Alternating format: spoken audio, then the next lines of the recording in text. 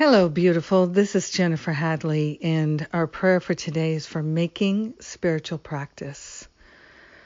Let's take that breath of love and gratitude. Be so grateful, so thankful that the love of God is all that there is. The love of God is all that we are. So grateful, so thankful to open ourselves to unprecedented love, wisdom, joy. We are grateful to partner up with that higher Holy Spirit self and to align with the divine, to align with perfect love and light. We're making spiritual progress. We are willing to move out of any judgments that we have about ourselves, about humanity, and our spiritual progress. We are willing to recognize that yes, we are waking up. Yes, we are more loving, more peaceful, more harmonious.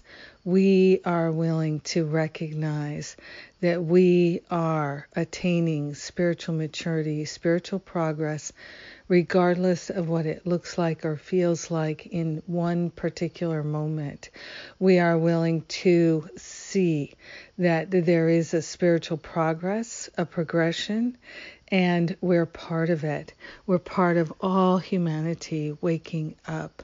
We are grateful to do our part, to be truly helpful and be of service to the light this day and every day. We are so grateful to move out of self-judgment and self-attack.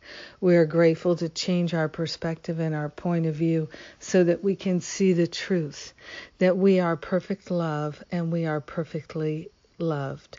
We are the beloved of the beloved, and we are willing to see ourselves as we truly are. Spiritual beings waking up, spiritual healing happening now. We are grateful to declare the truth is our identity, and we are grateful to share the benefits with all our brothers and sisters, because we're one with them. So grateful to share this spiritual healing, the spiritual progress. It's happening. In gratitude, we let it be. We know it's done, and so it is. Amen. Amen. Amen. Yes. Oh my goodness. It's so good to say yes to spiritual progress, to be willing to witness it. Thank you for being my prayer partner and witnessing your own spiritual progress today. Yes. And speaking of spiritual progress, that is what my Stop Playing Small retreat is all about. It's not about playing big. It's about no longer playing small. It's about giving up all the blocks to love in the ways that we limit ourselves.